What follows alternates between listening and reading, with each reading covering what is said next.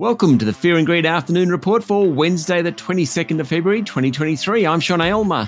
Every afternoon, we've got the 5 stories that happened today that you need to know about. Story number 1, the S&P ASX 200 finished the day down 0.3% to 7,315 points. It's a very, very busy day for earnings. The banks were mixed, with Commonwealth Bank off 2.3%, while ANZ was up 1.3%. Origin Energy was the biggest gainer, more on that shortly, while A2 Milk Company also did well. Domino's was the worst.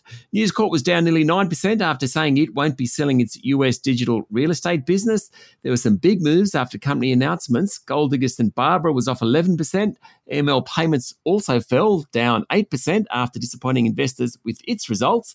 And the Star Entertainment Group went into a trading halt before a board meeting to decide on the casino group's future amid speculation that it wants to raise $500 million. Story number 2, in results land. Woolies delivered a strong half year, so too Santos.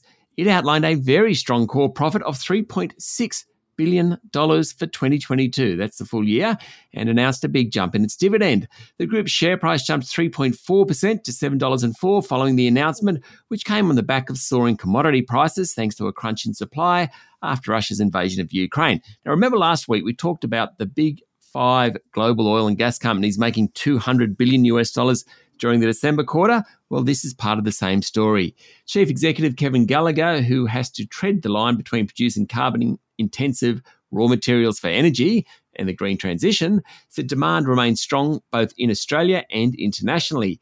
He also highlighted the need to support Santos for energy security and as the economy switches from high-emitting fuels. Story number 3, Rio Tinto has joined BHP and Fortescue, cutting its dividend after full-year profits fell by 38% to $13.3 billion. It's less than last year's bumper dividend, though it's still better than analysts had expected. A 26% fall in received iron ore prices over the year was pretty much the main reason Rio's profit declined, although inflationary pressures and one-off tax payments also hit margins. While lower than last year's record-breaking $21.4 billion profit, the result was still better than 9 of the previous 10 full-year profits.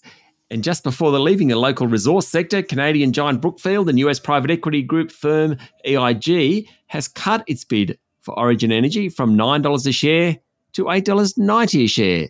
That's about 1%. A lower price bid sounds bad, but it could have been much worse, and that's why Origin's share price jumped 13% today. Story number 4, Australia's largest ASX-listed tech company, WiseTech Global, announced a 41% jump in profit.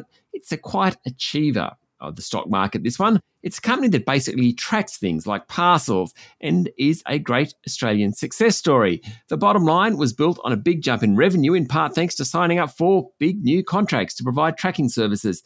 Its share price jumped 4% today, and it's the best performing top 25 company over the past year and one of the best on the ASX 200. And finally, story number 5, the big global story is the meeting between top officials from China and Russia. China's top diplomat Wang Yi said relations with Russia were solid as a rock, even as Beijing moves to portray itself as a neutral actor that can broker peace in Ukraine.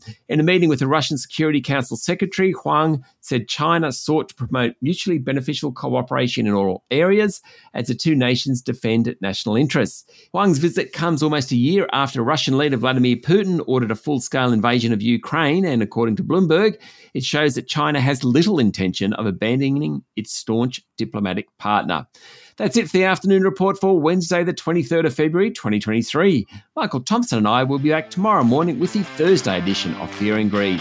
I'm Sean Aylmer. Enjoy your evening.